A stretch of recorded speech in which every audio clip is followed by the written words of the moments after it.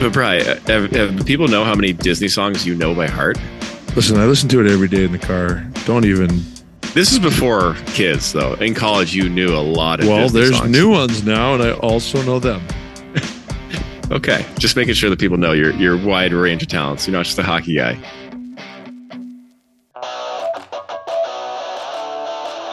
You're listening to One Time All-Stars, hosted by Brian Boyle and Corey Schneider.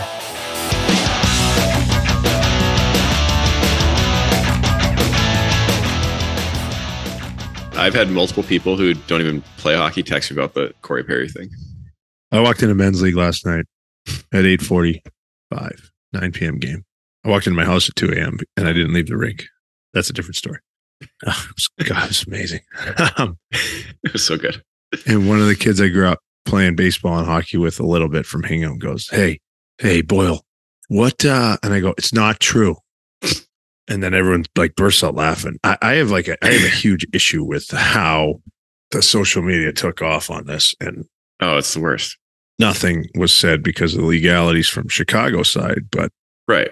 Can we have common sense here and be like, this is absolute crap, and people spreading this are filthy? You're a disgusting pig if you and like Aves did it on his podcast and he's getting clicks, whatever. It's just, this is a family. The kid's going to do a lot of great things for the league, and they're spreading this filthy rumor. Go pound sand. It's a small minority of the Twitter X universe, we're going to call it, who wields an unusual amount of power because they just say stuff in an echo chamber to each other, and then it becomes truth. And it's ridiculous. But then it's all up on your feed with the algorithm. Yeah, exactly. I follow hockey, and it's like, my mother-in-law sent me a clip on it, and I'm like, you believe this shit? I'm so mad about it. It makes me nuts. It's frustrating. The kid's got enough to worry about already. It's like, this is what we're going to do to him. We're going to just, I don't know, for funs, for shits and gigs, we're going to get clicks and bury somebody. It's like, that's not that far away from our kid's age, right? Where he is. Yeah. It's 10 years. Yeah. And everything's hunky-dory and they're losing, and he's going to be the savior. And it's like, boom, this is how gross this league is. And it can be.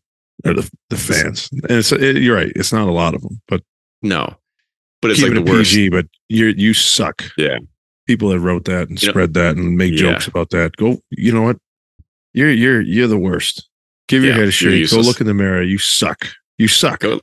That's the thing I don't get. It's like, I understand, like I've talked about before, I understand the need for social media or the desire for it and why people do it.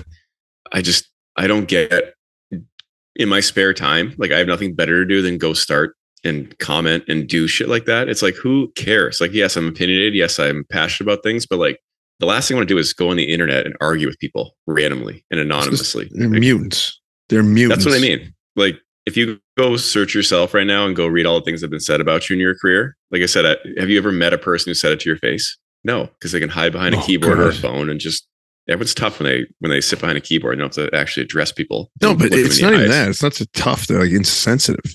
Insensitive, right? Exactly. And then you're banging the drum on, and whenever anything else comes up, you're banging the drum on like the next fad thing that we have to like put flags out in our yard, do this and that. And when it comes down to it, you'll carve anybody to try and make a joke that won't get you anything.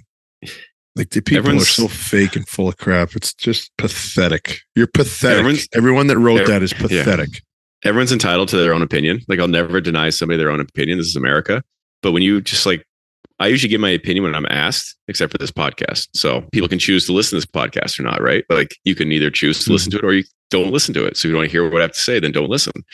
I generally have never expressed my opinion unless somebody asks me directly what I think about it, because nobody really cares what I have to say, honestly. Like, if you ask me or we get into a discussion, I'll give it to you. I'll try to be cool about it and see your side of it and have a logical discussion. I think today, civility is nice, right? And again, you're entitled to your own opinion. That's what this country is based upon.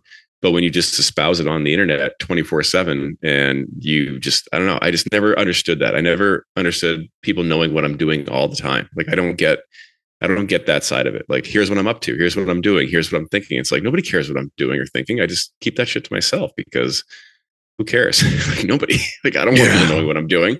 I don't want people knowing what I'm thinking all the time. I like the Instagram, like seeing people's families and kids getting older and we can't see a lot of. I do like that. Yeah, I do too. It keeps us connected. And I'll comment about hockey because it's our job to comment about hockey a little bit. So I'll throw it. I don't do a lot, but man, that is just, it's so disgusting to me because it's punching down no matter what. If you think something happened, this is going to be hurtful, and I know it, and I'm going to say it, and I think a couple of people might laugh at it. You're the worst. You're the worst. You're a scumbag. You're disgusting. Just nothing. You're a useless person in this world. I heard the analogy that X or Twitter or whatever is like society, and you're walking down the street and you see a big pile of dog crap on the sidewalk, and most people either step around it or they pick it up and throw it away. And then Twitter is where like you pick it up and you just throw it back and forth at each other for no real reason. Just like, can we all just move along with our days? Can we just keep let's just keep moving on with our days? Like, yes, it's an issue. Let's just address it and put it away, or just avoid it, or, whatever. But Twitter, it's just like, no, we're just going to throw shit at each other for the rest of the day and just get mad for no reason. I don't get it. It's I'm with you. I don't know. Just, it is what it is now. It's the cat's out of the bag, or the worms are everywhere. The can is open. Just the poor family. And you know what? A guy made a mistake. Obviously, he did the wrong thing. There's a power dynamic where Chicago had to do a certain protocol because of what has happened in their past transgressions where they've missed the mark clearly. And that waiting game is just kind of the reason the fire was fueled, because nothing was said. And I get it. It is the lawyers are telling them you can't say anything here. I don't know. It's not great.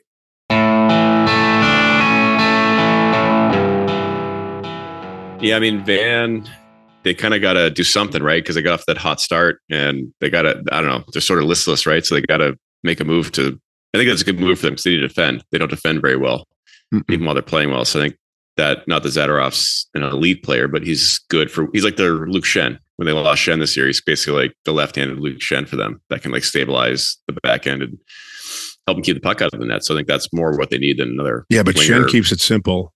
He scored a lot of goals. He has a lot of ability, but it's a good trade because it fits in, and he can be a weapon. I'm surprised, like, not that he's going to get you the world, but they moved him pretty quickly for a third and a fifth, and the third is in like a couple of years. Is that what they got back for him? Let me see here. Yeah, I didn't see the years when they got him. I know it was a fifth and a third. I thought the third was later. They got a fifth this year and a 2026 third round pick. So like that could be something. It's 2023 at the moment, Brad. Year of our Lord. And I just, wouldn't you rather like a second when you were like maybe it wasn't there. Obviously the offer wasn't there. That's why they moved him, but it just seems pretty quick. Don't at the deadline, don't you think they can get a second for him unless they're planning other moves, or they're trying to like just do this now and figure it out? But it just seemed a little light for a guy who'd probably be in demand to get a third round. The fifth rounder is like, whatever, that's a toss-in, but the third rounder 2 years out is sort of negligent in my opinion. I don't know. Hopefully it's a third rounder. See, we got 2 picks for him. I hate that. He demanded a trade. Yeah, that's true. They probably no leverage too, because everyone knew he wanted out. So they probably just took what they can get and just cut bait if they want a malcontent in the locker room. That's the thing too. Is it do more harm than good? Right. Yeah, that's true. But yeah, I was you don't give away 2 picks either. 2 picks are 2 picks, man. I want $650 million. Took $650 million for the Seattle Kraken to get 7 draft picks. When you put it that way, I suppose you're right. I'm pretty certain I unplugged my clock and it's still going off right now. I literally took the face off the clock so it wouldn't chime during this, and there it goes. That's why I think it's haunted. It's like Phoebe's. Don't throw friends at me. Yeah. Don't throw friends at me right now. Maybe the listeners want to hear it. I don't. You can do it for them. It's not for me. It's like Phoebe's fire alarm. Don't get it. Phoebe Buffet from Friends. Her fire alarm wouldn't stop going on. I'm sure it's funny. But yeah, it was a good one. She was in her apartment in New York, and it just wouldn't stop beeping. I literally was proactive in taking the face of my clock off so it wouldn't chime, and it still chimes. So it's like a 1600s like Swedish antique clock. So I'm pretty sure it's haunted by a little Swedish girl. So not a big deal. Now I'm looking at my shoulder. I got cats and clocks. Why do you think the face makes the noise though, Corey? The chimes are in it. I just thought if the clock wasn't on the thing, it wouldn't know what time it was. Jill, turn that clock off, will you? She can't hear me. Oh, there she is. She can't hear me. Right? Keep the battery up. It's a 1600s battery. Yeah, it's not. Duracell was around back then. Was the face? What else have you been lying to us about? She might have cracked the code there. I think the face was what was chiming the entire time. It's not the actual clock that's been chiming. Anyways, dude, you just said that was what'd you say? It was a Norwegian or Swedish clock. Swedish 1600s, and it has a double. It has a D battery in the back from Duracell. I don't believe you. I don't either. I don't know. Our designer got it and paid for it, or we got it through his. I just stay out of that stuff. I just write the checks. Are you realizing now you just can't explain anything to you? I wanted to bring something else up though in terms of defenseman moving. I just saw a report from Darren Dreger who said that the Islanders are interested in Noah Hannafin. Yeah, that'll work. That'll make sense. Yeah, it would make sense, but what are they going to give up? Like, what are they? More picks? I guess more picks, a third and a fifth. Maybe some, I don't know, guys with 7 years left on their deal. They have like 8 of them. I mean, I think he'd be great there. I think it'd be a good fit. I just don't know how, And I never trust any Islanders rumors because Lou never lets anything slip out. So I don't know. Even when I got traded, I think it's not going to it's not going to happen now. Well, no. So the story I heard too was that when I got traded to the Devils, that the deal was done the night before, but he swore Vancouver to secrecy that if they let anything sneak out about it, because the draft was in Jersey that year, so he wanted to surprise the fan base. But that if Vancouver, because only he knew. So if it came out, it was going to be on Van's side, and that he told Van, if it gets out, we're canceling the trade. It's not going to happen. So I don't know what that means or doesn't mean in 2023, because that was 10 years ago. But I assume Lou's still kind of doing Lou. Yeah, he's a man of his own convictions, where he has a way of business, and I don't think he's gonna move off of those now. So when it's reported, I don't know, maybe he wants to drum up interest. I don't know. He plays a different game. He's obviously brilliant, but they need work. Yeah, they blew another lead the other night. They're up 4-2 against the Devils, and then lost in the third period with 30 seconds left. And the leads they've blown. It's a gut punch. The leads they've blown. It's so uncharacteristic for them too, because like their structure and their defense is like their calling card. So it's just, I'm surprised by it because I know how they play, I know how they think, I know how they want to play, and it just is like unbecoming even to the style of play. So I'm just trying to make sense of it. I don't know Islanders are in purgatory, man. I feel like they've been in purgatory. It's like they think like 2 years, 3 years ago, like they're that same team, so they're going to be the same team. It's like, no, like if everybody gets 5% worse, that's a lot. I mean, they're pot committed, for better for worse. Like they've committed to this group, and it's up to them. Some of those deals don't make any sense. They didn't at the time.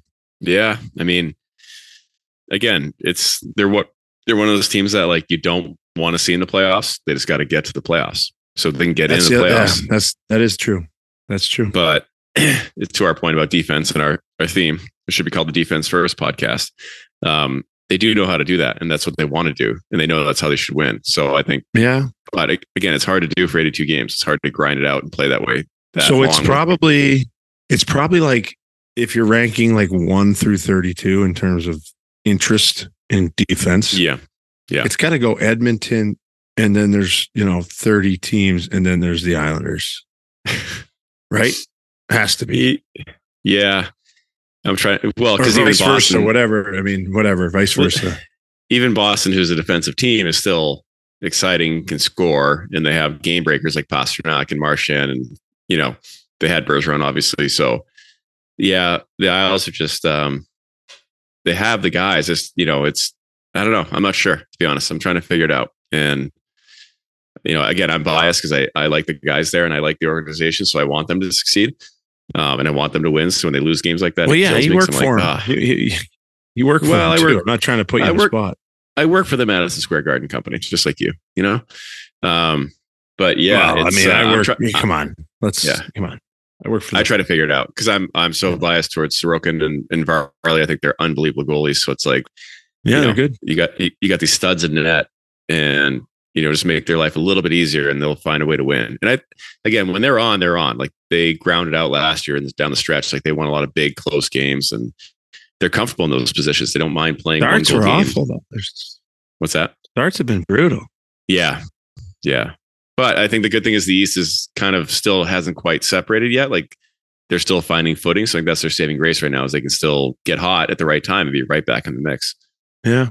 I got Cooks on the bench right now. He's already got a touchdown. I got to win this game. Well, so like right now, the Isles are winning 4-3 with 4 minutes left in the third, and they've got 14 shots on goal, and the Hurricanes have 37. Dude, that's so like that's not sustainable. It's entertainment too, still, right? Yeah, because Varley's probably standing on his head right now. But you can't. It's a hard way to make a living. You know, it's a tough way. How are they splitting up those games? Well, Varley was hot to start the year. He had a couple shutouts early on, so Soroki gets like 2 out of 3, I would say. And even Soroki, like his numbers aren't ideal for what he is, but watching the games as a goalie, I'm like, he'll make like 6-10 bell saves and then give up 4 because it ping pongs in off a guy's skate and in. Even the game winner in Jersey the other night with 30 seconds left, the guy threw it in front and hit the D-man's toe cap and went in. It's like, all right, but he makes some unbelievable saves too. So it's kind of like he's not happy with how he's playing. I talked to him when I saw him in Wash, and he's so hard on himself. He's like, I'm no good at hockey. I'm like, Soroki, you're sick at hockey. Like, stop it. And he's like, no. Yeah, he's like, I just not very good. I'm like, okay, buddy. Like, I know it seems bad right now, but you'll be fine. Just keep playing the way you're playing, and they'll figure it out in front of you, and you'll be all right. They believe in you. But he's so talented, man. So like, again, he makes some unbelievable saves every night to keep the game where it is, and then eventually the dam just breaks, or they just give a bad goal at a bad time. It's just their situational hockey is not what it usually is. They're not getting blown out. They're barely losing games by more than 1 goal ever. It's more just like their situational hockey has just not been very good, and they just give up leads and give up goals or take penalties at bad times, and that's what's been killing them. So very uncharacteristic of the Isles, who, I really enjoy. So I said it. I'm not going to ask you what you enjoy about them, but Anders Lee had a situation last game. The fight? Yeah. I thought it was a bad hit. I thought it was a bad hit. Is that just me? Yeah. Brendan Smith kind of stepped up on him and like shoulder to head. Like the first thing he hit was his face. And again, I'm all for hits and big hits, but how does he skate though? How does he, you know what I mean? Like, that's the hard part for me because I don't like that either. And like, you can't hit the head first, but like if you're out here with your, with your chin and you skate leaning forward and you don't see a guy, you're going to take it in the face. And that's not up to the other guy. That's up to the player who has the puck. True. Yeah. If the shoulder's down, but it clips your head. It's like, I can't miss your head and try and get a piece of you. What if that, I don't know.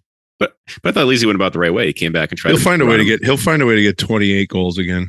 He will. He always gets 28 goals. He's too good in front of that and picking up the trash in front. Like he's really good about that. Is he getting chances?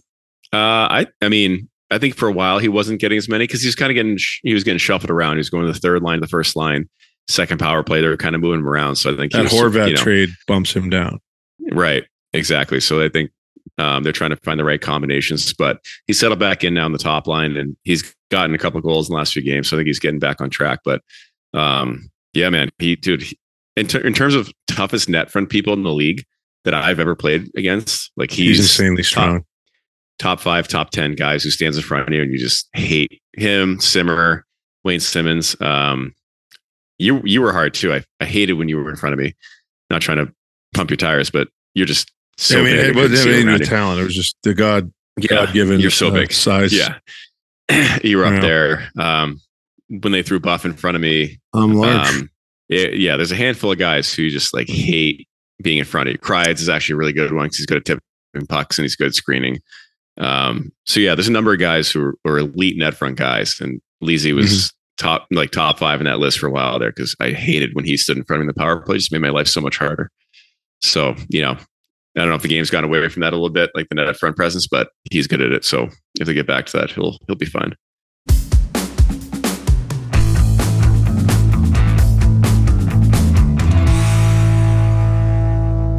Speaking of games tonight, the Minnesota Wild with a new head coach are up 5-0 on the Predators in their first game with the new coach, John Hines.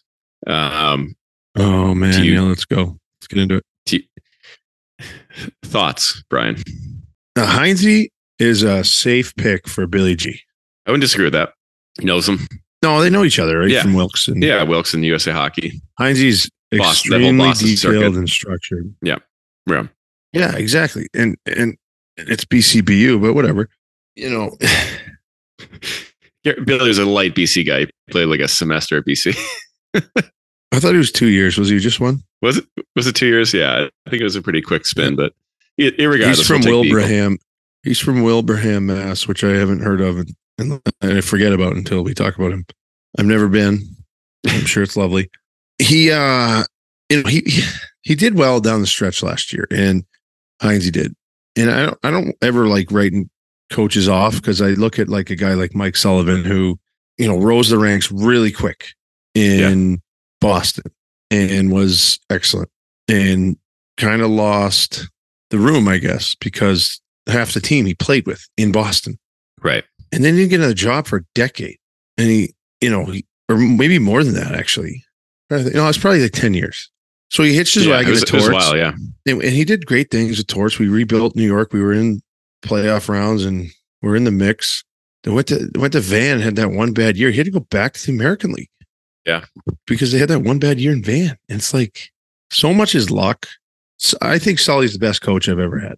I think Torts is right there with him. And I think Sully will tell you that he learned a lot from Torts. And Sully has said, I think Torts is the best coach in the league. He said that to me before. So I was very lucky to have those two. Yeah. And I get like, you can't just not give a guy another chance because it didn't work out at the last place. I just, as a human being, his approach to hockey, I love everything about it. And I love about how he can separate. He's very intense and passionate and, demands a lot, but he can separate it. And maybe it's because my situation when I was playing under John Heinze was extreme, but it was never a doubt or never a question. And he still coached me and it was a great respect there. And then the second year, I didn't really, and that could have been me too. I might've been exhausted from what was happening in my life with my son, all this thing. And it ran its course, but I have no bad words to say about John Heinze. I just worry about if he develops a team, brings team up, has great players, how's he going to handle them when they have success? Because he is a good motivator and he gets guys, he breaks them down and gets rid of a lot of egos. So you really bring that team together, which is a really hard skill to do in the National Hockey League. And Torts does it really well too. But then you got to empower your stars because your stars need to make a difference. We've seen it with Carolina every year. If they don't have the superstar, they don't get over the hump. Like that was my biggest critique with them. They all buy in. Rod has his own way of doing things, but like, can Heinze do that? That's what I hope he can figure out because they got rid of all their superstar players or quote unquote like high money guys in Nashville, and these young kids came in and played unbelievable. Like, don't stifle it. That's my worry. Now in Minnesota, they have a horrific cap situation because they bit the bullet and bought out two guys. I don't know how they're going to get themselves out of this problem. There's no structure. So maybe he just says, you gotta actually, you really have to commit to one thing. And then because he can do that and he'll make them defend. Absolutely. We've talked about that in other episodes. Yeah, no, I'm with you there. I had Heinze for a long time in Jersey. I respect him. I keep saying, I think he's one of the best hockey minds I've been around. Like he knows what he wants to say to you. He expresses it very clearly, very detailed. There's no gray area. It's black and white. Hey, if this happens, then do that. If this happens, then do that. Here's what you need to do. It's very Belichick almost, like do your job. This is your job. That's your job.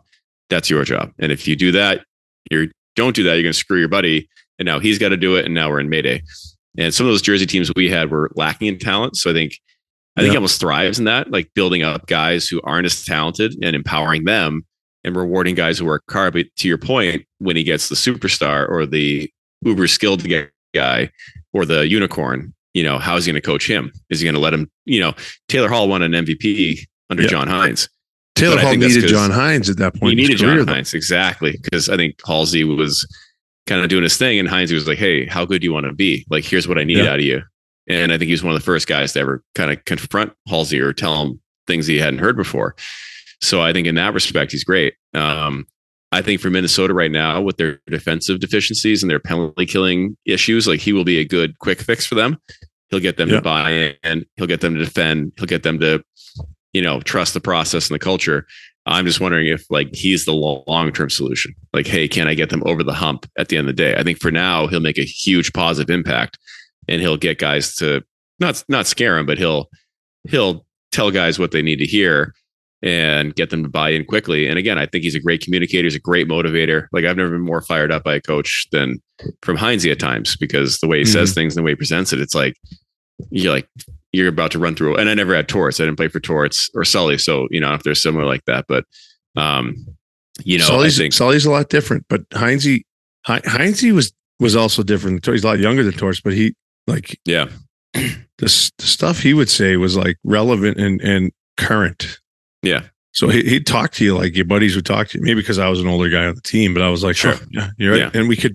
And there was a comfortability in how we talked, but he would be point blank blunt, like, dude, you got to do this, this, and this. 3 things. Right. It's like your game's slipping. What's going on? I'm like, I don't know. And he goes, I think it's this, this, and this. And I'm like, I'll focus on that tonight. Wait, am I playing? He's like, yeah, you're playing. I'm like, all right, I'll focus on that tonight. And I would play well for the next couple of weeks. And you know what? And the second year there, I didn't love how I was used. I didn't love how we, approached the whole thing. But a lot of that could have been coming from up top. We didn't get anybody in the off season after that first year. Right. So that might have been from, even above Ray. And he got to be frustrated as a coach. Like, give me something here. We just got into the playoffs and everyone predicted us to be a lottery team. Yeah. Right, I didn't. Exactly. I signed there and I still didn't think that was going to be the case. We had some guys who had some big years, but I was like, no, we're not going to do that. And we did great things, and we had a good staff. We had Chloe, we had Mike Greer, we had Alan Nasruddin, who's I like Naz. Oh, he's fantastic. He really is great coach. He really is a great coach. He is a great penalty kill coach. His details, and he took that from Heinze. So I don't know if is he still in Dallas, Naz? I think he is. Yeah, I think Naz is. Yeah, I think Naz with Pete in Dallas, which is perfect because I like Pete too. Pete DeBoer is the other one of those coaches. Sorry to go off topic, but a guy who I came into Jersey and I'd heard things about him from Florida, and all the guys who played for him in Florida were like, "Dude, he's a maniac. Like he doesn't because he came from Kitchener straight or the OHL straight to Florida. Yeah, and he treated those guys like junior players." And I kept hearing these things about him in Florida, and I got to Jersey and I couldn't have loved him more. The guy was like, "Oh, this guy changed and learned and figured out the NHL." So I agree, and like. I know there's a lot of recycling of coaches, but it's another career for them. It's not like, oh, this guy's been around. He's done it before. You don't not give him another chance ever. But look what Sully did. You didn't give him a chance. Look what Bruce Cassidy's done. Yeah. He coached Washington, didn't coach again for like 1,000 years, coached the Bruins, won a billion games, got a job in 5 minutes with Vegas and won the cup. My cup. Right. So these guys are learning too, because this is their life. It's not easy. You don't just get behind the bench and say, all right, go ahead. Right. They put in so many hours. So, obviously, and Billy he does things like he'll buy those guys out. He'll sign guys to extensions. He'll do things and he just does them. And there was a quote, I read a little bit of that article about him firing Dean and, all the best to Dean Evison because, I thought he was tremendously entertaining and kind of loved his attitude. But he walked into Billy G's office and was like, "You're firing me, aren't you?" And he's like, "Yeah, buddy, I am." And he's like, and we cried. And he cried and we hugged and had a chat, and that was that. And Frederick Gaudreau, who's a hell of a player, I think. He was in Pitt, and they didn't re-sign him. That's the only reason I got to play another year is because they messed up and didn't re-sign Freddie Gaudreau.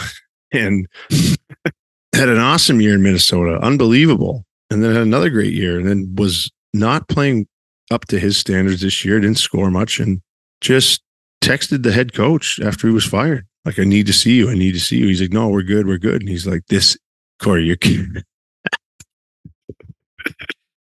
He's rubbing his head up against the microphone. Yeah. So, I mean, on a well-run organization, the head coach delegates very well. And there's usually a forward coach and a defense coach and the head coach. And now there's 4 on the bench. Sometimes the guy watches 2 periods and comes down. He's another ear. There's a lot of good cop, bad cop going on. But in terms of your preparation, your practices, and your meetings, or if you need to vent and you don't have to go to the head coach all the time, keep in mind the head coach has to take care of everybody and everyone has to play well. And he's in charge of wins. That's what the head coach is in charge of, winning hockey games. The assistants, like one has a power play, one has a penalty kill. Okay. The The head coach is in there overseeing it all, and the head coach has a vision, and this is how we're going to teach it, and this is how you're going to do it. And he gives it to them. If he doesn't like what he sees after a little while, he might pop in a well-run organization. He might pop in and say, use this guy, switch this guy. We should do that. But that's usually in a meeting. And that's like going into a game. If a guy struggled on the power play, for example, you'd say, unit 1 here with this guy on the half wall, he's been kind of struggling. We'll give him a power play, see how he's doing, and we'll reevaluate from there. And then it's like the head coach will look down the bench, and then it's like, we have our plan B. Hey, we're going to switch you 2 guys. Go. The head coach will say it, but that's who the assistant coach will be like, use this guy. And there's just a constant communication. And that varies. It could come from the assistant, it could come from the head, but that'll vary. Like D pairs, who's going out. The defensive coach is usually deploying the defense, how he sees fit. The head coach has to look down and say, stop playing him. The assistant coach isn't going to keep playing him. He'll just stop playing that guy or put that guy out with him. Okay. Because that's your boss. But there's usually, when a healthy respect, even sometimes they'll disagree and argue and be like, no, I'm putting him out. And he puts him back out, whatever. And it's kind of great because it's healthy, I think. And that's really what it is. But a lot of it's the meetings, who runs the meeting. So like in Pittsburgh, for example, the forward coach was Mike Vellucci and still is, and he was running the penalty kill. And the defense coach is Todd Reardon, and he would run the power play. And that's how it all broke down. And Sully's in there. And if you had a question or whatever, and Sully would run the full meeting with everybody in the room, like pregame. And that's just how it kind of all went down. It varies, but and the goalie coach just does goalie coach things, and Corey can talk about that. Whoa. I've never been in that meeting, buddy. That's all I'm saying. Nor should you have been. Yeah. You're not entitled. Nor should I have been. Exactly. So go put everyone to sleep with your goalie meetings. Yeah, no, I agree with you. I think it's all about delegation. The best way you put it is like the head coach, like the CEO. He runs the entire company. He oversees everything, and then he delegates and he gives the assistants power. When we came up, I think it was more coach's coach versus player's coach. Like you were one or the other. Either you were, if you were head coach, you were either standoffish, you didn't talk to the guys, like you ran the system, but you had to go to the assistants to talk. Like if you wanted to say something, you went to an assistant coach because they're nicer and they're the good cop, as Bryce said, good cop, bad cop. Like, hey, go talk to the D coach, go talk to the forward coach, and he'll run up the flagpole to me. And then you had some players coaches. You had some of those who were buddy and like you knew and were around all the time. But I think as we progressed here, more coaches are player friendly than they used to be. So they're more approachable than they ever were. Because I would never approach Alain Vigneault when I was in Vancouver. I just wouldn't talk to him. I would talk to my goalie coach. I would talk to Rick Bowness, the D coach. I love Rick Bowness. I love Bones. I want to shout him out whenever I can. Bones is one of my favorite human beings ever. He's the best. Such a good guy and such a great coach. So he was our D coach in Vancouver when I came up. So like if I had not an issue, but like if I needed to ask a question, I'd be like, hey, Bones, what do we do in the D zone? I wouldn't go to AV and be like, hey, AV, what do we do in the D zone? I would talk to Bones, and that's just how it works. And that's fine because the head coach has got a lot to worry about. They can't always deal with the day to day or like all the questions. But yeah, to your point, Brian, like I never really, in Jersey, we had Jeff Ward as our forwards and power play coach. I love Wardo. I was never in his meetings. I wasn't a forward. I wasn't in the power play. So I rarely interacted with Wardo in that sense. I dealt with Naz as a defense coach and the PK coach, and I dealt with Heinze. Not that I had a better relationship with them, but I just knew more about them from that standpoint.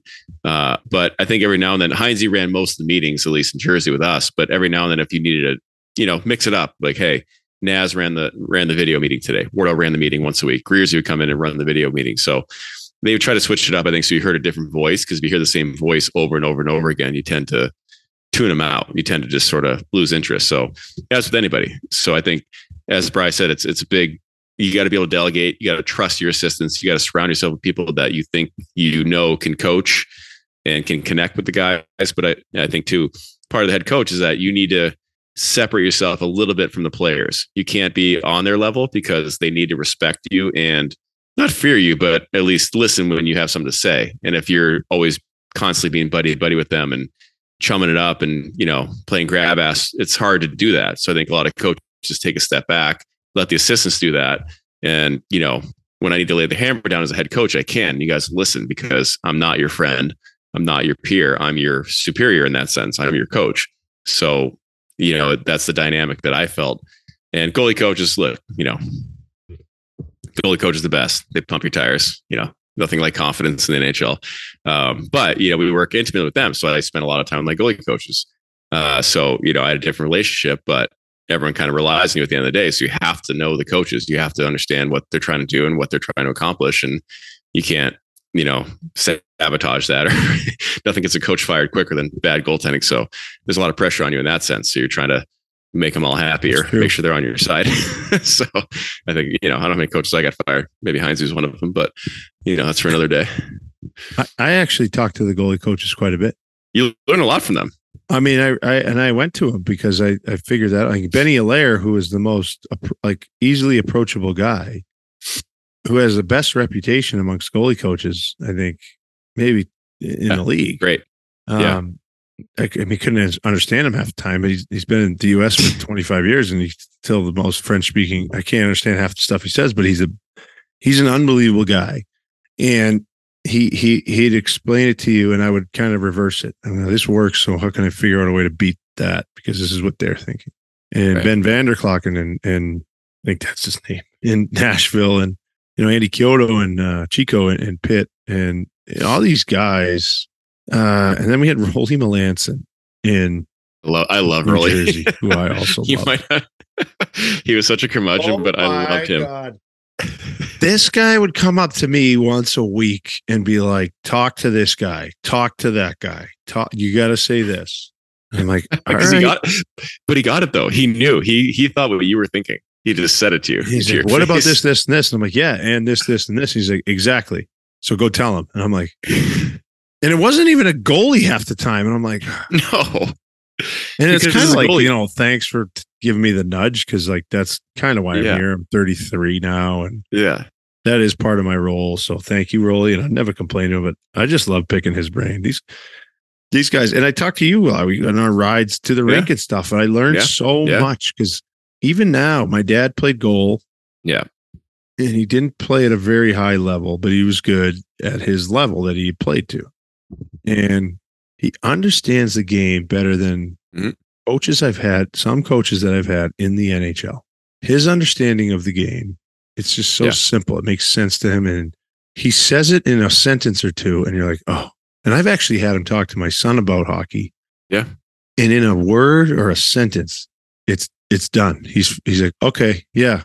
And I'm like, I've been trying for 3 weeks to get him to do that. And I don't know how to get it through his friggin' head. And you just did it in one sentence. And he's like, yeah, what do you want him to do? I'm like, well, I want him to play aggressive, but I don't want him to take penalties. He goes, all right. He looks over. He goes, Declan, don't be too nice today. Go get the puck and score, but don't be too nice. And that was all he said. And then since then, my son took a huge step. And I'm like, this. That's how it is. It's so as a head coach, you need guys that can do certain things like that, I think, too.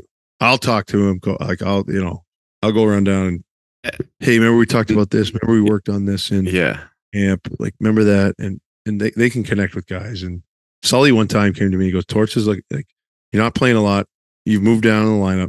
This is what he's looking for from your first, second shift tomorrow. He's going to be watching you after he's challenged you. They got to give you the heads up. And I would go incoming. Hey, by the way. And I'm like, all right. And I went and ran guys. And I'm like, by the third, I'm like, dude, I'm exhausted. I played 12 minutes the last 5 games. Now I'm already at 16. I mean, it's half the period left. Yeah. And it's awesome. It's a great feeling. You look over at Sully and he's just and he played well too. And that's his, the assistant at that point was just like, I want everyone to play well. I want to win the game too. Everybody eats at that point. That's what the whole thing is. That's the dynamic. And if you're all pulling on the same rope with a great, healthy sort of communication system going on, can be very, very good, because the game it's extremely, extremely difficult. And there's a lot of variables, but if you do 4 or 5 things really well, every night you have a chance to win. Well, you said a bunch of things I want to touch on, so I'm going to rapid fire through a few of them. Pew, pew, pew, I think pew. Pew, pew, pew, pew. Quick lightning round here. Pew, pew. I think buy-in in hockey is one of the bigger things. And people say it as a cliche, but there are teams where guys just don't buy in. They're like, I sit in the meetings, I ignore half of what he says. I'm going to do what I'm going to do. And we'll see what happens. So if you can get the sub meetings after the sub meetings, you exactly. believe this guy, you believe that guy. That's cancer to a team.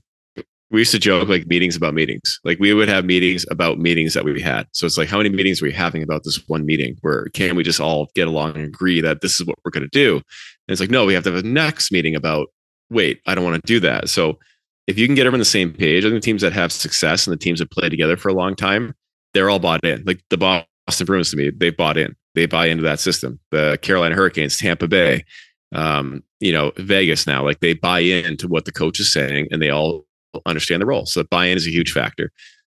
Secondly, I haven't, to your point about Sully and Torts and even Heinze, I haven't had many coaches in the NHL like teach me a lot of things where I've learned. I think they assume you get to that level, you know what you're doing. But to be honest, I think Heinze was one of the coaches that taught me things about the game that I didn't know or hadn't thought about. And you're like, oh, that's interesting. I hadn't thought about it that way. And that makes sense. Or that doesn't make sense. But either way, all right, at least you're explaining and teaching me things. So I think a lot of head coaches just delegate, or they just, hey, here's what we're going to do. We're going to do the 1-1-2, the, whatever.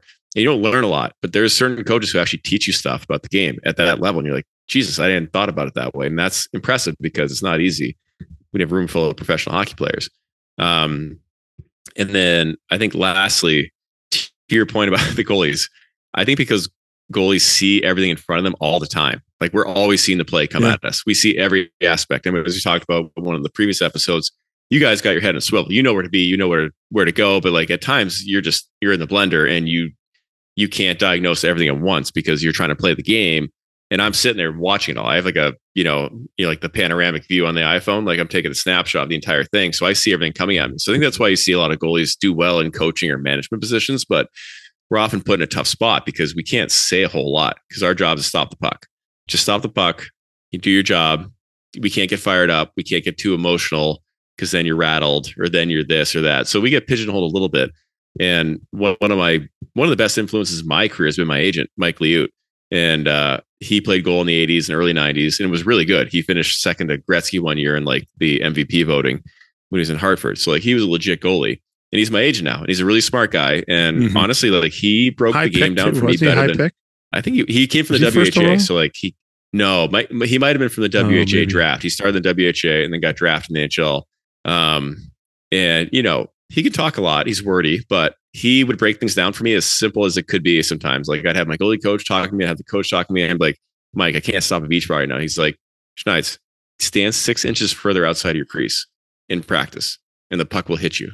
I'm like, really? He's like, just try it. Just stand 6 inches to 12 inches outside the crease in practice to see what happens. And sure enough, like the next day, it's like, oh, that felt good. He's like, all right, well, back in now, back in another 6 inches and see how that feels. Just like simple things where you're like, God, I wish I thought of that. It sounds dumb, but not many people can process the way goalies process. And it's all mental. Like 90% of that stuff is mental and confidence. And if you have somebody who can explain it to you in a simple way, it makes it so much more digestible and understandable.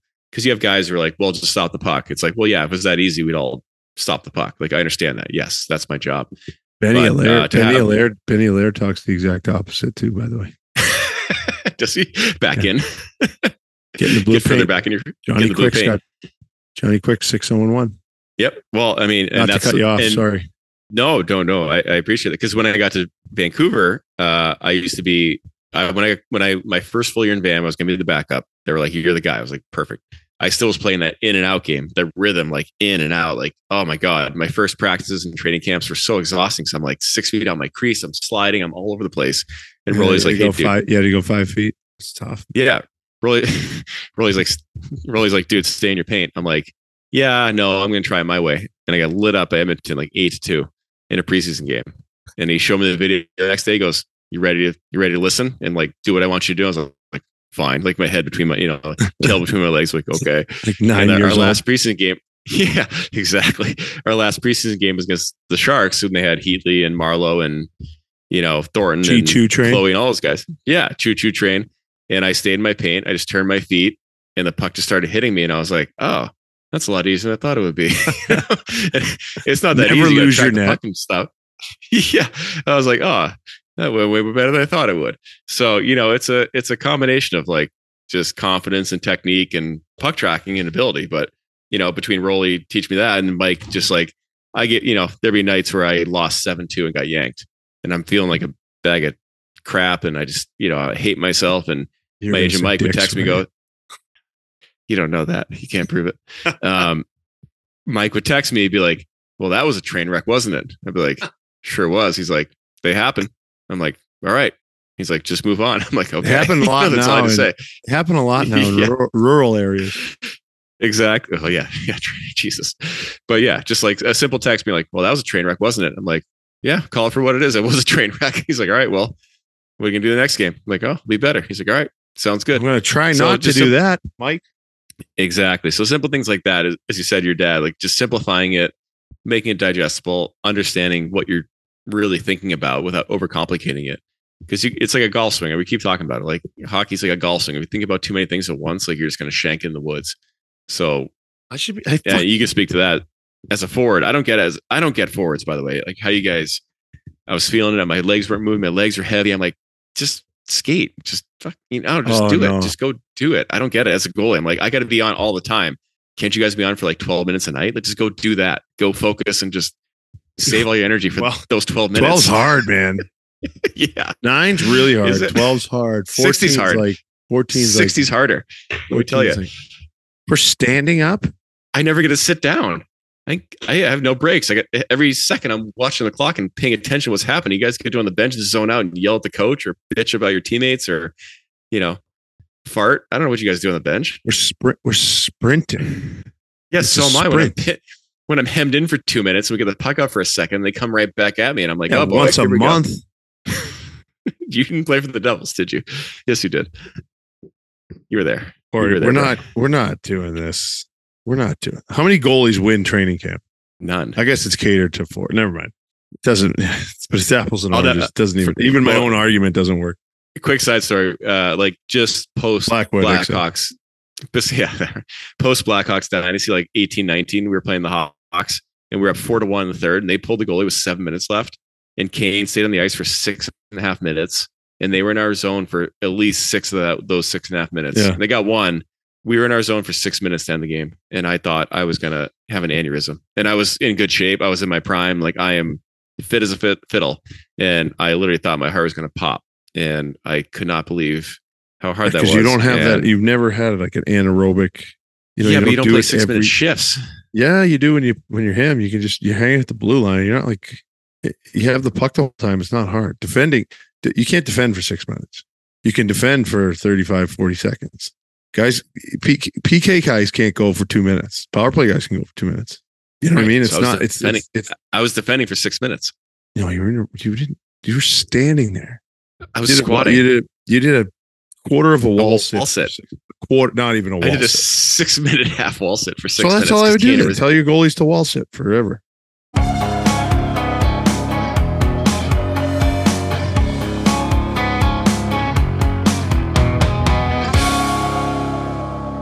Speaking of Kaner, he signed in Detroit. What do you guys think about that? I was a little surprised at Detroit. I've been banging Detroit's drum. Not banging Detroit. I've been banging the drum since the beginning. I think they're a team that's going to sneak in and upset the apple cart. I like what they're doing. I just don't know beating in the playoffs or to get in the playoffs. To get in. I mean, Islanders and Penguins are struggling right now, so that's 2 spots. Tell me the Pens just won though. They did, and the Islanders won in overtime. By the way, they Hurricanes tied up with 3 seconds left, and the Islanders won in overtime. Thank God. I'm calling the game on Saturday in Florida, so that'll make that a little bit easier for me to talk about good feelings. But they scored 5 goals on 16 shots, and the Carolina Hurricanes scored 4 goals on 43 shots. So tough. Ovi used to get 16 a game. He would. Wings won, obviously. Panthers, Devils, Flyers are sliding. Caps won in LA last night. They're up 3-2 in the first. Irregardless, I think Detroit's got a chance. I just don't know what is Kaner going to be a difference maker for them, or is he going to be like a depth guy? Because coming off a hip surgery, I didn't have the resurfacing that he did, which I've heard is a little more aggressive. But I had labrum surgery, and it takes you a full year. But you're a goalie. Yeah, true. But he's also used to operating at a certain level. He's also used to operating a certain way. So like, if he's 80% of what he normally is that still better than And I'm not going to deny Patrick Kane. He's unbelievable. So like his 80% could be a lot better than most guys, but people expect him to be like a point a game difference making winger. Like if he starts playing next week, he's got 50 games left. I'm thinking like 30 points, 35 points, like he's going to be a second, third line guy. I think maybe him and DeBrincat find the match again and he lights it up. But look at Marchand. Marchand had that double hip surgery and it's taken him a while to get back to his level if he ever gets there again. So I'm what's the opposite of bullish? Bearish. I'm bearish on Kaner's impact, at least in the early going. I think come March and April, maybe he'll be more of a difference maker. But I think early on, I'm tempering my expectations on what kind of impact he'll have. Yeah, Marshy didn't have a lot of goals last year. We still had 67 points in 73 games. A lot of our power play, though. A lot of PP points. 10 points in the playoffs in 7 games. You know what, Brian? The worst part about an argument is when facts come in the way. So I would appreciate if you'd stop. 19 points this year, 22 games. In how many games? 22? Yeah. So pretty average, if you ask me. Yeah, he sucks. Second on the team. Double hip surgery. Jesus. One hip surgery. Sorry. Your argument is Backstrom. It's not Marchand. Yeah. Okay. Well, Kaner's 35. He was my age when I came off my hip surgery, and I'm a goalie. I get that, but it's a resurfacing is different than a labrum repair. So he only had one, though. He only had one. Backstrom had both. Did he really? Oof. Ugh. All right. So who's in? You got Detroit in. Let's do this again. It's already November 30th. Tomorrow's. I think Wash is going to fade. I think Wash is out. Okay. I think Boston, Florida, Toronto are in. I think New York, Carolina are in. Detroit. Call me crazy. I got Tampa out now. Tampa out.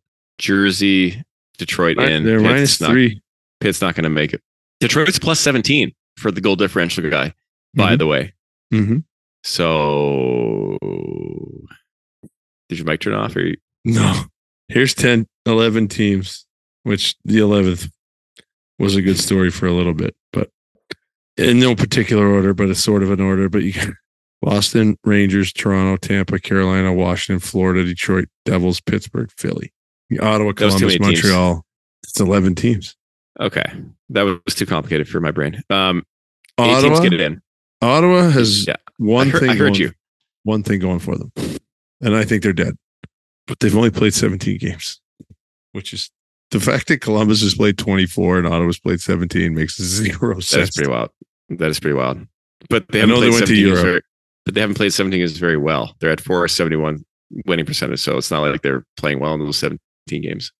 They got no loser points. They couldn't tie a couple and get a loser point. So I'm going to eliminate Philly, Buffalo, Montreal, Columbus, Ottawa off the top. So we've got 11 teams left for 8 spots.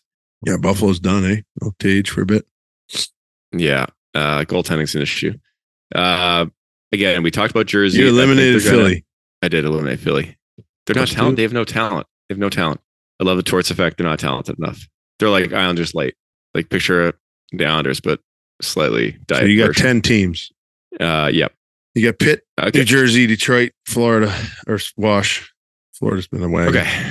I'll say it again. I think Detroit's in. I think Wash is out. I think Jersey takes Wash's spot. And I think Tampa's going to be out. And I think, wait to get that right. You can't take the Islanders. You can't do that. I think they're going to finish 9th. I think they're finish just on the outside. All right. Okay. So 2 guys are out. What 2 are in? Sorry. Yeah. Tampa and Wash are out. Jersey and who is in? You're right. We already had Detroit in. So then you're going to have Pitt. I did. You're correct. Yeah. Okay. So I think it's going to come down to Pitt and Tampa. It's going to come down to Pitt and Tampa for the last spot. I think Jersey's going to take Washington's spot. Pitt and Tampa are going to battle it out for the last spot. Pitt just beat Tampa. They've had 2 games in hand. Yeah. All right. Oh, is my math add up there? Pitt's also a plus 12, by the way. I went cross-eyed a while ago there. I was actually trying to write down both your teams and I got lost. Pitt is plus 12. I'll give you the order right now, Tommy. We can tell me. Good luck. Tell me, Bray. So right now in the Atlantic, and for those who don't exactly understand, and I don't agree with this, I think it should be 1 through 8. It is not 1 through 8. The top 3 teams in the Atlantic are Boston, Florida, and Toronto. And in the Metropolitan, they're all in. Yeah. Oh, yeah, they're all in.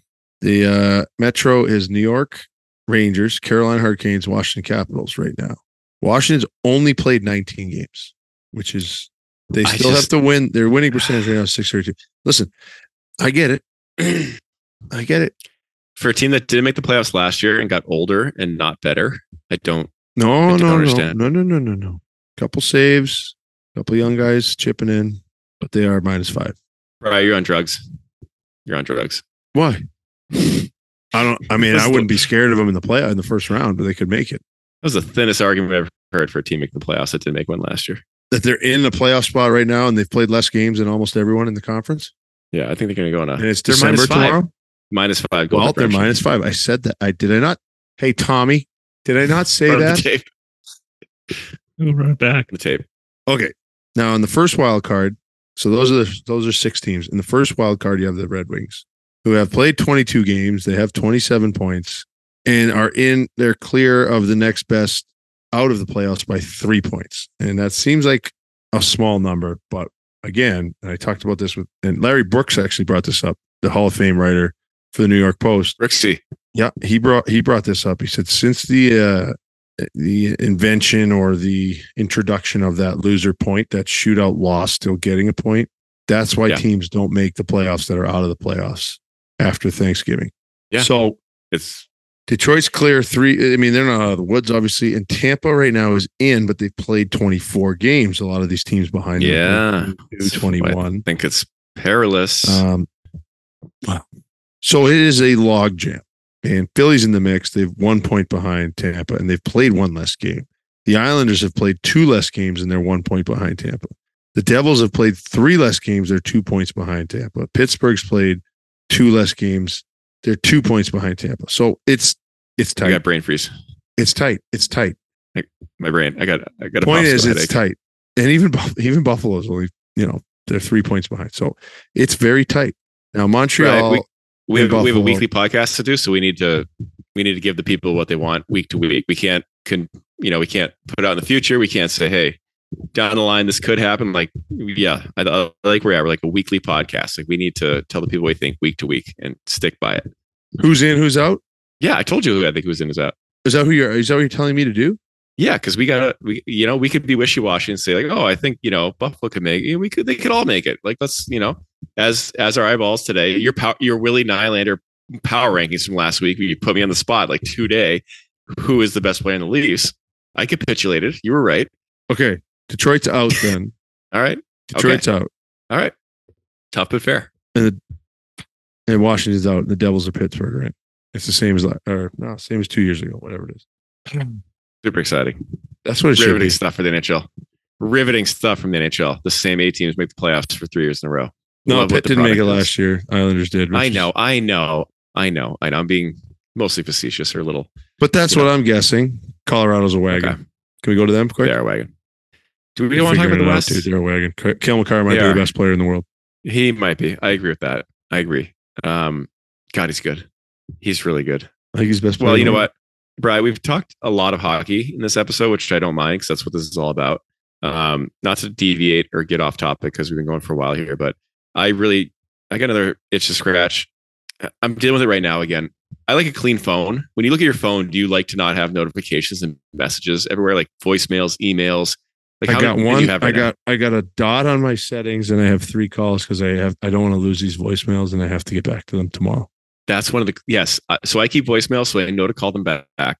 That's a clean phone, man. That is a tight, well kept phone, and I appreciate you for that. I can't keep up with the updates. I cannot. I update my app store as much as I can, and like I'll do it. And I'll spend 30 minutes updating the 200 apps I have to update, and the next day it's like you have 23 more updates. I'm like, wow. How do I constantly have to? And it's a pimple on the ass of my phone, the 23 red icon on the app store, and I don't get it. And I want to get rid of it, but I constantly have to update my phone. And I hate doing it because I feel like I'm beholden to the app store, and it frustrates me. And I'm very, as Jimmy Hayes would say, frustrated because he couldn't say that word correctly. Yeah, and it kills your phone. And it kills your phone. So on purpose. What am I said that?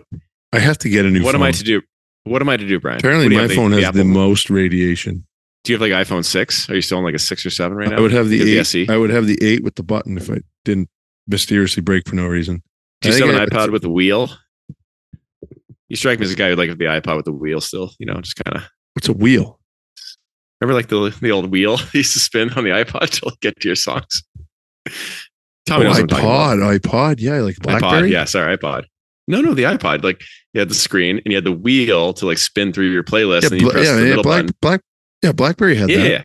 Yeah, not the little ball, but like a full wheel. Yeah. Anyways, I'm trying to make you sound dated. But you're not. Oh yeah, it did have the big pinwheel. tech guy over here. Yeah. So I gotta get a new phone, but I don't know. I just don't update it. Was it your issue was the Verizon store or the Comcast store that you went? You want to punch a guy in the face? That was Comcast. That was Comcast. Okay, Dude, they're sorry. passing the pen around and being like, yeah. Yo, if you bundle your Wi-Fi with your landline, you're gonna get such a better deal with your cable phone, too. Yeah, my phone case is breaking. He goes, dude, we have that in the back. I'm like, all right, can I have one? And he runs back. It's the wrong size. I go 12S Pro. He's like, yeah. Oh, you do have a 12S. Okay, I knew I wasn't far off. How many pots have you smoking today, bro? And he was all banged up. Tommy knows what we're talking about. He's not smoking pot. How many pots have you spoken? Nice ride. Dick. Anyways, what else you got? That was one of my bones that I had to. Again, I still don't understand. I can't keep updating my phone all the time because it's very maddening, and I like a clean phone. So anybody out there, my wife takes my phone sometimes. And puts it in this like hydraulic like hyperbaric chamber. It's this like UV ray killer of all germs. Oh yeah. We got one of those during COVID. We did it for like a second, and then we stopped doing it because we were too lazy. Yeah, we put the pacifiers in there for all the kids I have, and like the bottles after they're washed and sanitized, we double sanitize them. That's right. You're still doing that. I'm like, I think maybe like get some germs in you though. No, germs are vitamins. Germs are vitamins. I think we all found after COVID where we all hermetically sealed ourselves away for a year, and then we came out in the real world and never got really sick again. Some of us didn't. Right. You had leukemia at one point, so I think you're good. You got really sick at one point. Kicked the crap out of that. But I was like, I'm going out. The mask, I wasn't for him. I think the hyper sanitization of the world is not good. Didn't say anything. Yeah, you need some of the good germs in you to fight off the bad germs. Vitamins. So I think every now and then when a kid eats dirt or like, I don't want to say lick a subway rail because that's kind of gross. Those things scare me. But you gotta get the bad germs in you to fight off the other bad germs. Buddy the Elf. And that's exactly what I'm thinking of. Tis the chewed gum. Oh my God. Even that I have an issue with. But I do think the 5-second rule or the 3-second rule is very relevant. But what do you have against Elf? I got nothing against Elf. No, this is the scene where he's chewing the already chewed gum. Like, it's nasty. Yeah. No, I got nothing against Elf. I know I'm against a lot of things you like, Brad, but Elf's not one of them. Elf sucks. No, Elf doesn't suck. I got. You know what? A quick sidebar to the missus. When we met, she had never heard of. Never mind seen. She'd never heard of the movie Elf. Ooh, it's amazing. We're married. It's amazing. That's a borderline deal breaker, Brad. It's close, dude. It's close. Real close. She's never going to listen to this, but I can tell you guys it was close. What's she doesn't watch me on NHL Network. She would go to the games to see what the other girls are wearing, their outfits. It's not about the product. Just I'm doing something I love. And she's very supportive. She's not involved though. So I can say this now. All right. It was very close. I called my brother. I'm like, bro. Am I making the biggest mistake in my life? I dressed up as Buddy the Elf, and I was on HBO. Yes, you were. Yeah, I saw you. I know your affinity for Elf and Will Ferrell. All things. That's Will like Ferrell. when I found out. My Will Ferrell mother-in-law, who I love to death, swears that Santa Claus 2 is the best sequel of any movie ever. Listen, better than the first one. It's not bad. Kathy said that. She, to this day, will continue to bring up Santa Claus 2, and I have yet to watch it because it's not bad, dude. I'm apparently a bad son-in-law and kind of lazy, but yeah, Tommy, it's hard to make a good sequel. I've never seen it. Have you seen the Santa Claus? No. Well, put it on the schedule. We have no. Now we have no feet to stand on. None feet. You've heard of him though, right? Oh yeah. Tim Allen. Yeah, I couldn't bring myself to click anytime I've scrolled by it. All right, well. Is that too much going on? Too many other things to do and to watch? Not tonight, Santa Claus 2. I'm going to move on to something else. Wait, after Thanksgiving, you guys just don't watch Christmas movies every single night? Home Alone. We started. On repeat. Yeah, Home Alone. Just Home Alone on repeat? Mike, yeah, I don't control the clicker. Yeah, so you got to pop them in there. Like, they love the Santa Claus. My kids are like, wait. Because it's like, they think it could happen. And to all you kids listening, it could happen. It's crazy. And that's why it's so good, man. We hadn't watched the Home Alones in like a year since last Christmas. And my kids were like, okay, we watch Home Alone? I'm like, sure. So I put on Home Alone. They're like, wait, is this the one where they pass the thing and like, give this to Kevin, give this to Kevin, give this to Kevin? I'm like, that's Home Alone. That's Home Alone 2. And they're like, oh, wait, we want that one. We're halfway into the first Home Alone. I'm like, that's the one you want? And they're like, yeah. I'm like, that's Home Alone 2. And first of all, how'd you remember that scene out of all the scenes in Home Alone 2?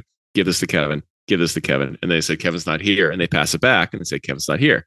And that's the part they remember. That's Home Alone. The entire movie. That's Home Alone 1. That's Home Alone 1.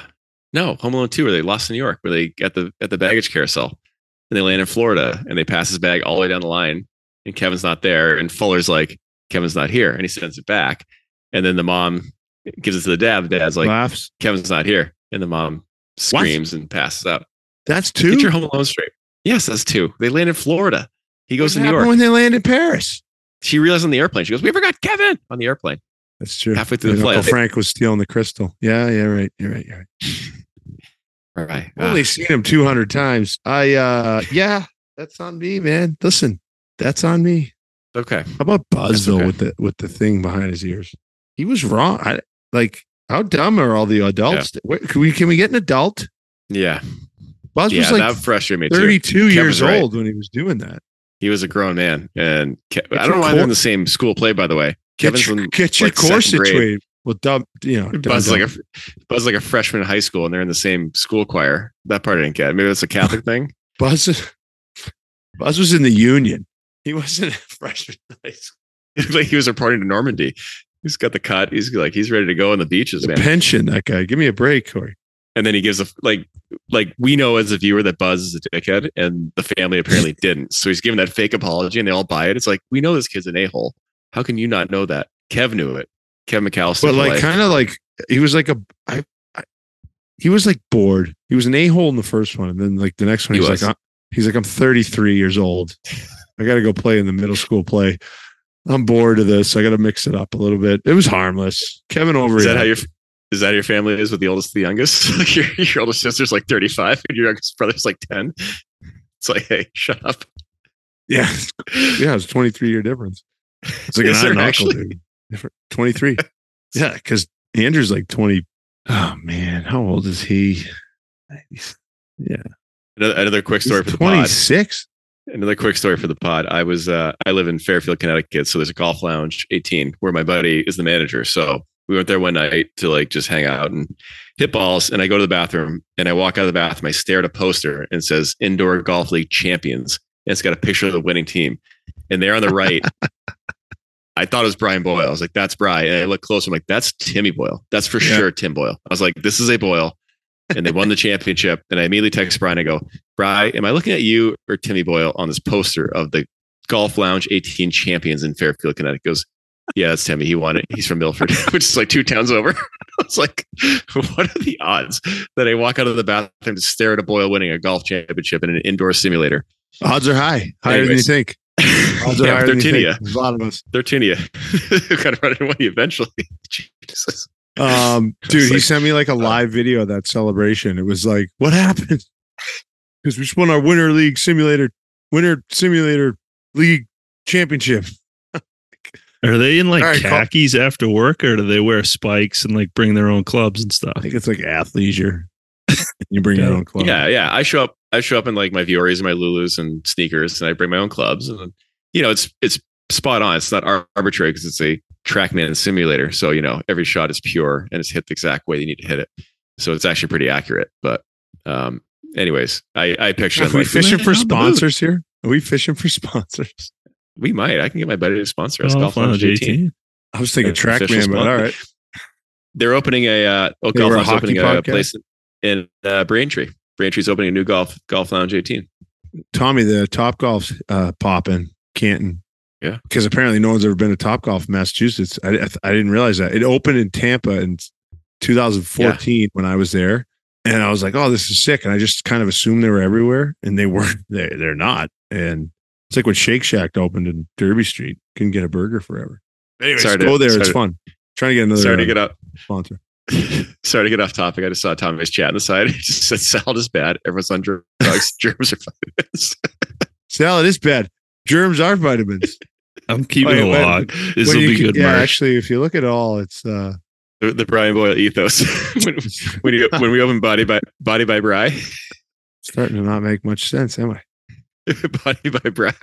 Shirts are going to say germs or vitamins. Everyone's on drugs. Salad is bad. We're going to walk around with that. The pesticides, man. I'm buying red wine now from Europe. Done with the glyphosate. Sulfate free. Yeah, they spray it with the glyphosate. What's that dog's name again? Our dog? Yeah. Radar. Was he there? Yeah, Radar. Oh, you can't even see the cat. I'm blocking right now. He's just sitting there the entire time. This cat's just haunting me. I want to go quick to torts. Oh yeah, touch on torts. Go quick to torts. Touch of torts. Yeah, like this, and we've talked quite a bit, and everybody knows. And Torts. So the funny part is Torts does not care, but people think he's just this crazy hard ass who doesn't care about anything but winning, and he's crazy, and he's not. He's an actual brilliant hockey mind, in my opinion. He is an unbelievable motivator, and you have to have a certain or develop a certain understanding and hardness to accept that, and also remind yourself almost every day, maybe more than once a day, that he wants the absolute best out of everyone so they can win. And he's very demanding. He's very hard, and that's like well documented. But the guy does things for people and hates. He'd probably get mad at me for this. He's never going to hear it. But you have the amount of charitable work the guy does, the amount of things he does under the radar that no one knows about and no one will know about, and more people talk about it now. And he hates it. It's incredible. He's bought pet shelters in New York that are going under, and they were just going to slaughter all the animals. And he paid for it for like years. He might still be doing it.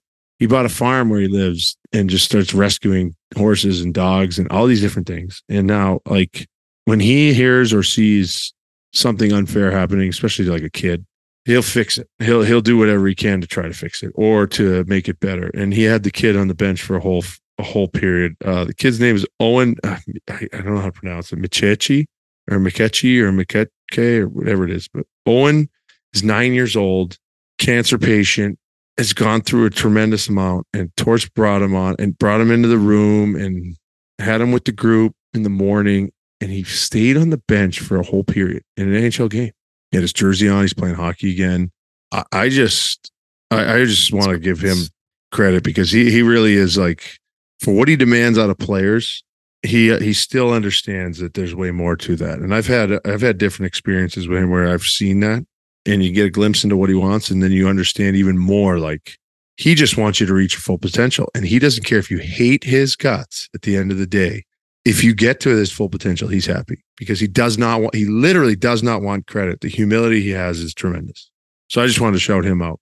And Owen, who's going through it really bad. I'm going to be in our family. We did tonight. We're going to be praying for Owen and his family because cancer, especially pediatric cancer, is absolutely the worst thing in the world. The worst. And, I think Torts knows that, and he wants to do whatever he can to, even for 5 minutes or 20 minutes or an hour, make a kid and a family's life not revolving around a diagnosis. I think it's well said, Brian. I've interacted with Torts more tangentially. I've had him at the World Cup. I've had him at international events, and he came into Vancouver the year after I left. They gassed AV and brought in Torts, and all the guys who were there said that he was one of the few coaches who actually comes in and says, like, "Hey, how's your family? How's your wife doing? How's your kids doing?" Not a lot of coaches did that, at least back then, and they were pretty taken aback by that. Mm-hmm. And I remember the story of him. He had like 4 pit mixes, or some breed that in Canada they don't allow. Like certain provinces in Canada don't allow pits or Rottweilers or whatever it is. Yeah, and he worked day and night to get his dogs into Canada because he's like, I'm not coming up here without my dogs. So he had to figure some way out to get them there because, like you said, he rescues all these animals and takes these breeds that nobody wants or throwaways, and he was trying to find a way to get him in there. So yeah, I again, he comes off a certain way to the media, and people poke fun at him or talk about his stances or what he believes in, but he's convicted one way or another. He's convicted, but he's got a side to him that not a lot of people know, where he does all those things that are underreported, and I think he wants it that way. But to your point, having had him as my coach at the World Cup, I saw that firsthand that, hey, look, this means something. Let's get the best out of each other. How do we do that? And I think that's a unique trait, and not a lot of people have as much anymore these days.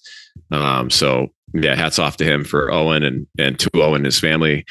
Like you said, God bless. And that's just the worst situation you can think of, but what a moment for him. What a, there's a lot of people who'd love to be on an NHL bench for a period, and nobody deserves more than this kid. So I'm glad he got that opportunity. And that Torts was one of the probably the only person that would give him that opportunity, because a lot of people in the league would be too afraid of the backlash or the commentary or what it meant. And Torts doesn't care. Like you said, let's do what's right, and we'll figure the rest out later. Well, I mean, it's Keith Jones too, and you got to give Keith Jones and Danny Briere credit too. I think that's probably sign off on that organizational thing, and that's fantastic. And I know a lot about Torts and different things that he believes in, and I'll keep it to myself because, again, he hates when people talk about it. So I don't need to get yelled at by him again. That happened enough for 4 years. But it's if you watch the 2012 Winter Classic and Liam Trainer, like, he's still very close with Liam Trainer, who's in a wheelchair, and right. Liam's graduated now, and he's just a tremendous kid, an awesome dude, funny. He's on Instagram. He's just hysterical.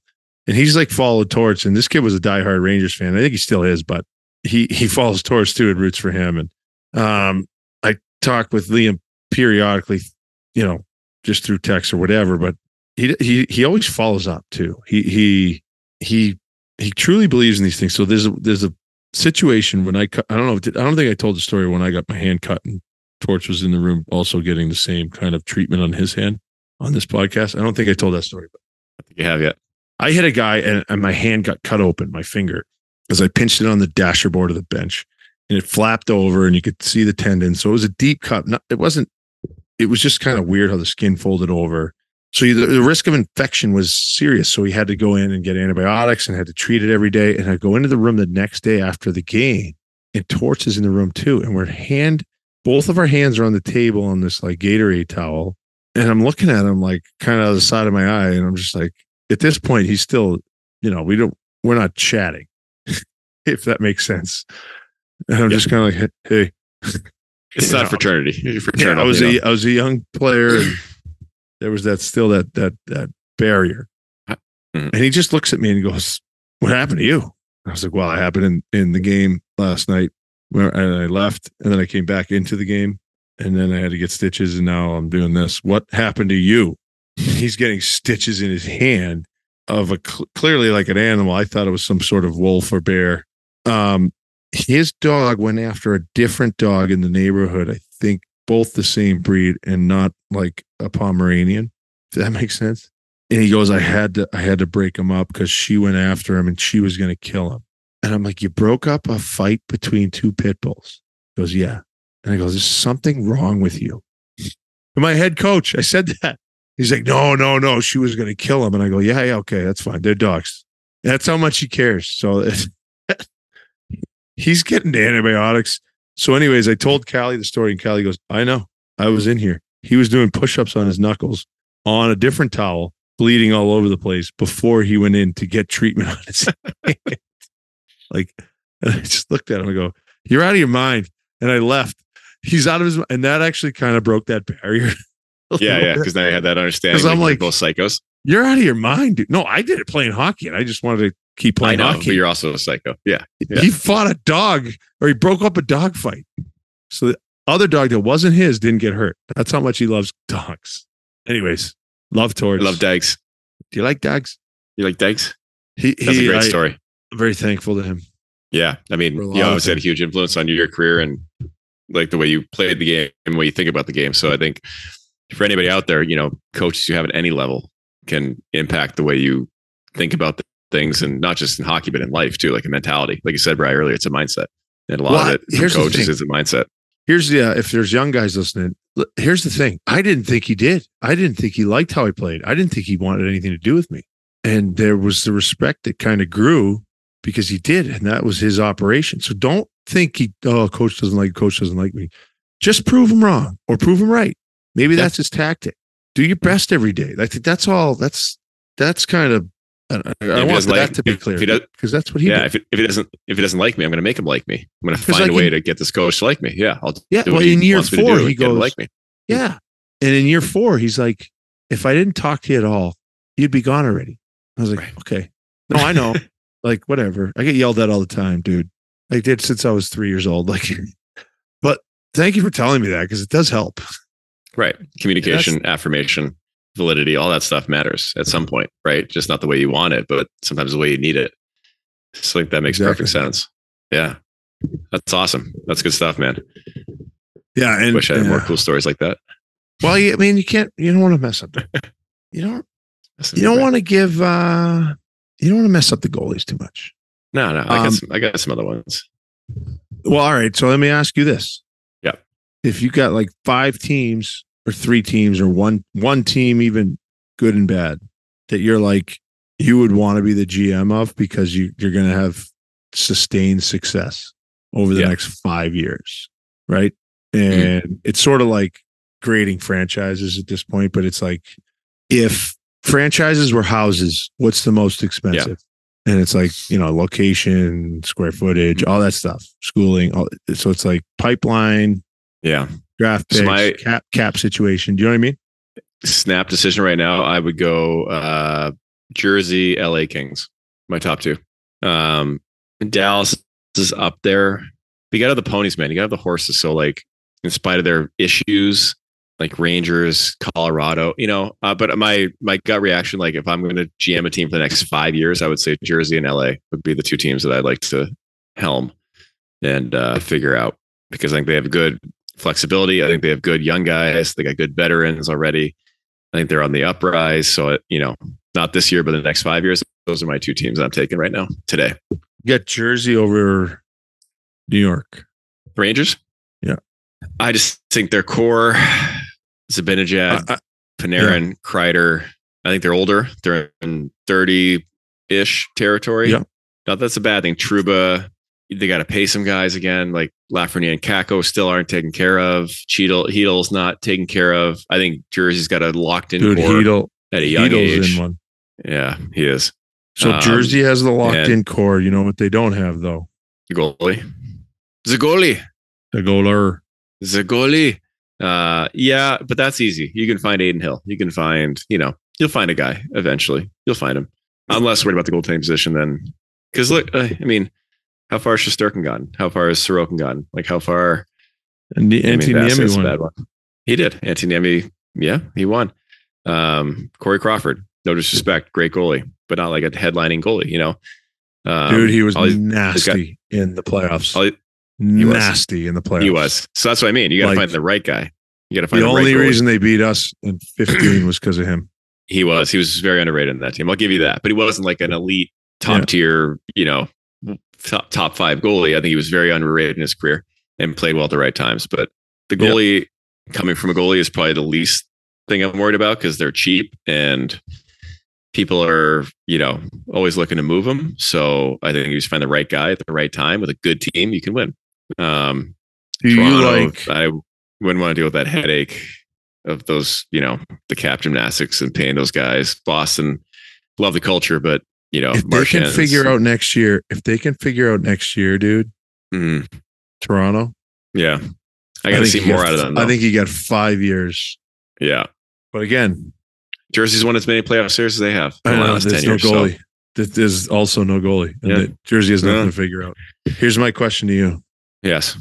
If Arizona was in good financial standing with a good building and a place where people went to, would they be high on your list? Top 5, maybe? They'd be higher. They'd be top 10 for sure. Not about top 5, but they'd be in the mix. They have a ton of draft picks. desirable location, good young core. Not enough in the back end for me. I don't know who they have on defense, but promising to say the least. So they'd be my top 10. I like the Dursey. I like Sean Dursey. Yeah, I mean, yeah, I like him. Sure. I mean, I like a lot of things too, but Anaheim. you don't marry something you like. Again, we're talking 5-10 years out here. So I think for the next 5 years, I would LA, Jersey, and maybe throw Carolina at me still. I still believe in them. And I think they're getting older, but I like the way they play. And give me Colorado too, I guess, too, because just give me the star power. Get the best two of the best 5 players in the league. I'll take that any day and go with it. I like Anaheim. I know you do. I know you're fanboy Anaheim. I get it. You just want to go Disneyland and ride all the rides. I get it. No, I hate California. I like Anaheim. But Bri, have people know how many Disney songs you know by heart? Listen, I listen to it every day in the car. Don't even. This is before kids, though. In college, you knew a lot of Disney there's songs. new ones now, and I also know them. Okay, just making sure that people know your wide range of talents. You're not just a hockey guy. You're a Disney underrated sycophant. Tommy, chime in here. The Greatest Showman. Oh, do we talk about this already? Oh, did we? Yeah. We have. Yeah. It's electric. Zac Efron, Hugh Jackman. They are. I mean, just bangers. We watched it by accident on a Valentine's Day one year, and it blew us away. You're welcome. I could sing this. I could sing the soundtrack the rest of my life. Yeah, dude. We go down. Yeah. This Is Me, the one where she's like, singing about Bearded Lady. Right. Yeah. Oh, I'm all. I saw we were practicing in El Segundo there, or wherever the Kings practice. Yeah, El Segundo. We were on a road trip. Yeah, we were on the one rink, and on the other rink there was like an Olympic figure skater. I forget his name. Not Johnny, the really flamboyant one. Brian Boitano. Close. The Brian Boitano of that era, and he was skating to that slow song from Greatest Showman. I was like, oh, hell yeah. What slow song? With Zac Efron and Zendaya? Yes. Oh, yeah. It's a good one. Yeah. Anyways, he was doing his entire routine to that song. I was like, this is going to win gold for sure. Just for the song choice alone. Dude, what a movie. Yeah. So, I mean, I sing my one A Million Dreams. A million dreams. A Million Dreams at night when I'm up. Every night I lie awake. Yeah. The dog. Yeah. Nailed it. Anyways. Gotta go on tour, you and me. I didn't think I'd be singing on this show, so I'm gonna try to. We're singing, baby. I need that thing that goes in front right here. So the screen. Yeah, exactly. So you sound better than you do. Yeah, see that spitting all over it. All right, wrapping up. Yeah, I got a flight to Florida in the morning, Bri. So, dude, listen, I got twins, so anything you have, mine's worse. Are we on the network this week together? By the way, the 6th. What are you doing? The 6th. I am 5, 6, 7 NHL now. Yeah, I'm just 6. Okay. All right, so I will see you together. Maybe on the 6th, depending. Yeah, I got to look at the schedule again, but looks like that might be the case. You sent me the photo. Yeah, me and you. 5, 6. December 6th, me and you. Corey Schneider, Brian Boyle on NHL Now. You're on Monday. I was supposed to do Tuesday, but they bumped the show for some American League game or something. Or I don't know. And then hey, don't knock the American League, man. I'm not. It's some game that's on at 4:00. It's not. I'm not knocking it. I want you're not. I know everyone to watch all the hockey. So sensitive. So you're going to Florida. What else? What do you got this weekend? That's it. I'm flying down tomorrow, doing the game Saturday, and come back Sunday. So it's gonna get sunburned for sure. Just walking up. Dude, you're going Friday. You come back to. So I'm doing Rangers games. I'm literally December 16th. I'm driving to TD Garden and sitting in a truck and doing the game. Oh, that'd be awesome. I would love to. You get 2 hotel nights. Yeah. Bonvoy points. You get 2 nights at Bonvoy. I do get the Bonvoy. Yeah. I don't get the 2 nights. I got to get home. Twins. Yeah, I know, but I don't go as much as you do. So People don't know this. People don't know this. You don't go to beer league and stay till 2, and your wife calls you. No, I don't. No, 12:45. She called me. Lauren called me last night at 12:45 in the morning. Hey, I was like, what? What's up? She goes, what are you doing? I'm like, I'm at the rink. You know where I am. She goes, it's almost. You're retired. She was, it's almost 1 in the morning. I go, no, it isn't. And she goes, okay. And she hung up. And I didn't even go home. I went back in the room and had another beer. he still walked into your house that night, the doors, they weren't locked and the locks weren't changed on you. He just able to stroll right in. It would be tougher to change the locks that late. It would be a lot of work. It would be a quick turnaround. I just thought I got out. I was good to go. Couple goals. Got a hall pass. Got a hall pass. Brian, I haven't put my skates on since April 13th when I played my last hockey game. So I'm not sure about men's league right now. All right, but when we play the Rangers Islanders alumni game, if you play, I'm in. You should play forward though. I will. I have sworn off my goalie pads unless it's something really cool. So I'm hoping this to embarrass isn't myself. That cool. Yeah, this isn't that cool. Yeah. Yeah. So it's maybe not worth it. But unless we do like a promo and this pod explodes. Yeah. We'll do live betting when we have our DraftKings sponsorship. I could score 2 breakaways out of 6 on you. Much nights. I'm just going to diving poach check at you. Yeah, dude, I might still head up all the way. I don't have to go fast. It's right. Right, you could score 2 on 6 of me when we were both playing, so I'm pretty sure it should be like 1 and 6. If I could get 0, I could get 0 on 10 also. I know how it is. I know how it goes. Hey, we got to stir it up. We got to figure out the number. So DraftKings was the sponsor. I'm going to the BC Northeastern game tomorrow night with the Bay State Breakers 2015 hockey team. Oh my God. 62 people.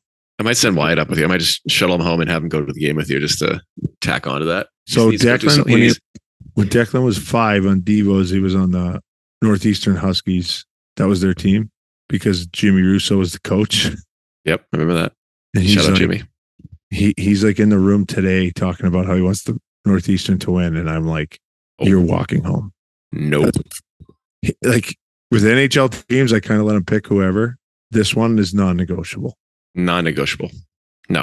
And he's like, Dad, but then he also, it's confusing for him because he goes, Dad, what if BU wants me to play for them in college? I'm like, dude, I'd be psyched. Go, you can go there all you want. If they're offering to pay for you, go for it, man. Yeah, take that money. Like, take that bag, bro. So he can't understand that, and I'm not going to be like, well, it's really unlikely that any of this ever happens. So no, you can't do that. He's got to understand. Yeah, by the way, Santa, the dream is real, and also the Easter Bunny. Yeah, so that's what I'm doing Friday. Game Saturday, and then nothing Sunday. I'll see you at church. Take me to church. Hosier Electric live, by the way. So I recommend anybody go see him. We did that last episode too. We did. I'm just going to keep plugging it until everyone gets it through their heads. Tommy, what do you got for the weekend? Yeah. We got grade 1 hoops Saturday morning. Learn to skate. Nice. Pilgrim? Bavis Arena, the skating club of Hingham, though. They've been wonderful so Bavis far. Arena in Rockland, Mass. Nice little barn. Okay. That's pretty much it. Little hoops. It's good. Get the hands going. Yeah. I always said grade 1 like a true Canadian, not first grade. I say it too, man. I say grade 1, grade 3. I didn't even notice I said it. Oh, I'm gonna go to grade 1 and write a test day. I think I'm gonna have a nap and put my runners on and pay the hydro bill. No. I think when they're in youth, you can say that to grade 8. Okay. And then it's like, yeah, maybe the South Shore gonna say that. Yeah, the headers of Marblehead, we say first grade, like real people. So you guys, what did the magician? What did the magician say? Fucking doing magic tricks. I don't know. They're gonna blow your mind. This has been an episode of One Time All Stars, hosted by Brian Boyle and Corey Schneider, produced by Tom Sullivan. For more information about One Time All Stars, you can find us on social media or drop us a line at onetimeallstars@gmail.com.